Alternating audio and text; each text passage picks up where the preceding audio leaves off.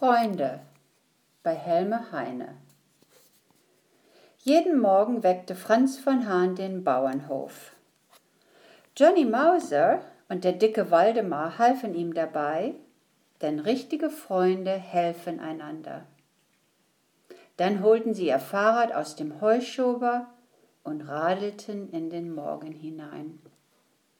Kein Weg war ihnen zu steinig, kein Abhang zu steil, keine Kurve zu scharf und keine Pfütze zu tief. Am Dorfteich rasteten sie, wo es flache Kieselsteine zum Flippen gab und wo man so herrlich Verstecken spielen konnte. Als Johnny Mauser ein altes Boot im Schiff entdeckte, beschlossen alle drei, Seeräuber zu werden. Denn richtige Freunde beschließen immer alles zusammen. Johnny Mauser stand am Ruder, Franz von Hahn stellte das Segel und der dicke Waldemar war der Stöpsel. Er verstopfte das Loch in den Schiffplanken.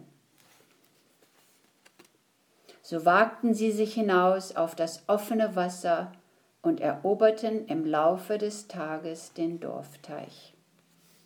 Aber der Hunger trieb sie wieder an Land. Zuerst versuchten sie es mit Angeln.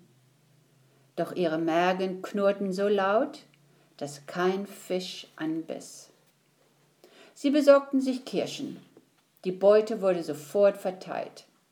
Eine Kirsche für Johnny Mauser, eine Kirsche für Franz von Hahn und 2 Kirschen für den dicken Waldemar. Johnny Mauser hatte nichts dagegen, aber Franz von Hahn fand das ungerecht. So bekam er die Kirschenkerne noch dazu. Als sie aufgegessen hatten, musste der dicke Waldemar und die anderen beiden mussten auch. Bald wurden die Schatten länger als sie selbst und sie fuhren nach Hause. Hinter dem Hühnerstall, bei der Regentonne, schworen sie sich ewige Freundschaft und beschlossen, nie mehr auseinanderzugehen. Diese Nacht wollten sie bei Johnny Mauser schlafen. Doch als Franz von Hahn im Mauseloch stecken blieb, einigten sie sich, beim dicken Waldemar zu übernachten. Aber Johnny Mauser hatte eine empfindliche Nase. So kletterten sie über die Hühnerleiter und hockten sich auf die Hühnerstange, die unter ihrem Gewicht zerbrach.